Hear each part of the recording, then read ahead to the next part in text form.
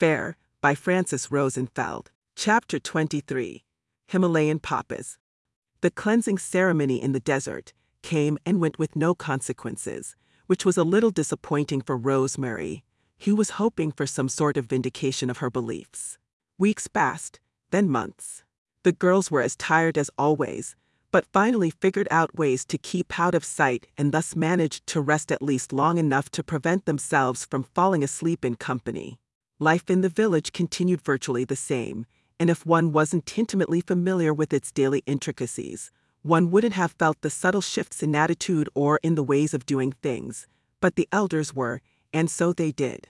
They didn't say anything about it though, not that this almost imperceptible shift didn't concern them, but because they started noticing that for some reason nobody could understand, everything in the village just started working better.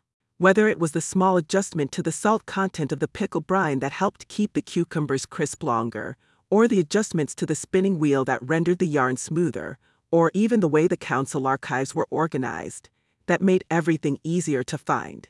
Everybody was happy about the improvements, of course, despite the fact that they were still unsure of whatever it was that brought them about, and couldn't understand how more work got done since the group of girls responsible for it seemed to always be sleeping at the helm, so to speak. Of course, the automated yarn spinner remained well hidden under the floorboards of the workshop, oiled religiously to make sure it didn't make noise, compliments of the blossoming engineering talent of a tiny girl whose presence was usually ignored.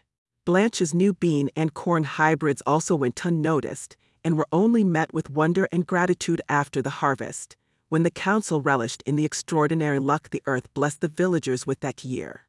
The craftsmanship of the baskets was better, because of the special solution the reeds were soaked in, the weaving patterns perfectly even, due to the optimization of the tension in the warp, and the fabric hues were brighter and more color-fast, compliments of the new mordants in the dye bath.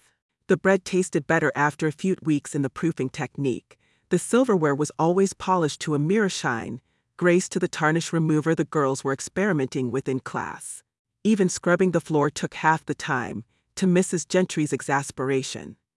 Every time she looked at the girls they seemed to be idling about, running their mouths with what she was sure was nothing but useless gossip.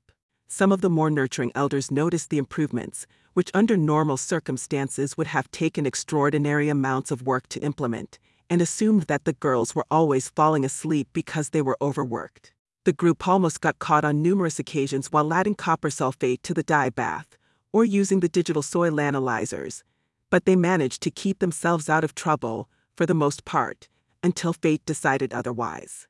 Blanche, who had been experimenting with a Himalayan poppy hybrid able to withstand the conditions of a much warmer climate, mixed up the seed packets and accidentally planted it instead of the regular poppies in the large flower bed in front of the council hall. Nobody was the wiser until, a testimony to hard work, improved knowledge of agricultural techniques and surreptitiously added fertilizer, the entire field bloomed all at once, glowing bright blue and basking in the sunshine.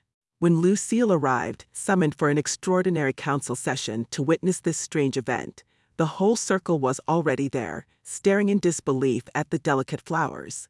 The girls were there too, with Blanche standing in front, torn between the joy of seeing the hybrid perform beyond her expectations and the agony of trying to figure out how she was going to explain all of this. Lucille sneaked behind her and whispered, somewhat annoyed. "That's why they keep telling you over and over in botany class, label everything. You wouldn't happen to know anything about this, would you, Lucille?" Rosemary turned around, like a magnetic needle towards true north. "Well, her hearing seems to be working well," Lucille pondered while thinking of an answer. "I see the same thing you do, Rosemary. These flowers kind of look like blue poppies." "There is no such thing as blue poppies, Lucille. Not without wicked enchantments, anyway. Surely you must agree with that." The former attacked. Lucille weighed the difficulty of growing Himalayan poppies in their climate and had to agree that the charming sight in front of their eyes, a sea of blue petals moving fluidly in the breeze, was close to a miracle indeed. She made a mental note to congratulate Blanche on the successful hybrid later and took a second to think up a response. "What kind of enchantments, Rosemary?" she asked, finally. "To drive us all mad, of course," the latter replied. Lucille looked at the beautiful flowers again. They are very pretty actually, she said. Did anybody hear that? Rosemary turned to the audience, which was just as perplexed as her by the unusual sight, half of it because they didn't believe in the existence of blue poppies either, and half because they realized they had released a very large cat out of the proverbial bag and were avidly thinking of ways to put it back in. The blue poppies don't bother her in the least. What's next? I fear, and heed my words, I fear that they are going to turn to the harvest next. What if they turn the tomatoes black? She asked rhetorically.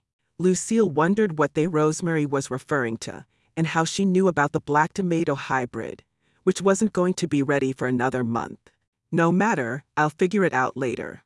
What makes you think they're poppies? She chose a direction for the conversation and moved forward. Do I look like I've grown feeble, Lucille? Rosemary blew up. I know what a poppy looks like. These are poppies, and somebody enchanted them.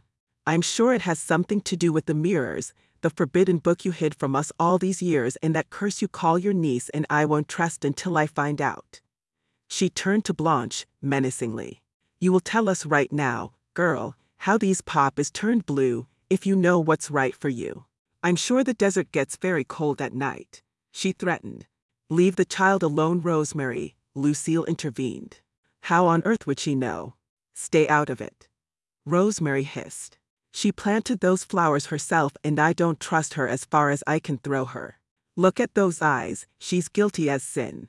Actually, Mrs. Eberhardt pointed out, there was a whole group of girls if I recall. Then they are all in on the wickedness.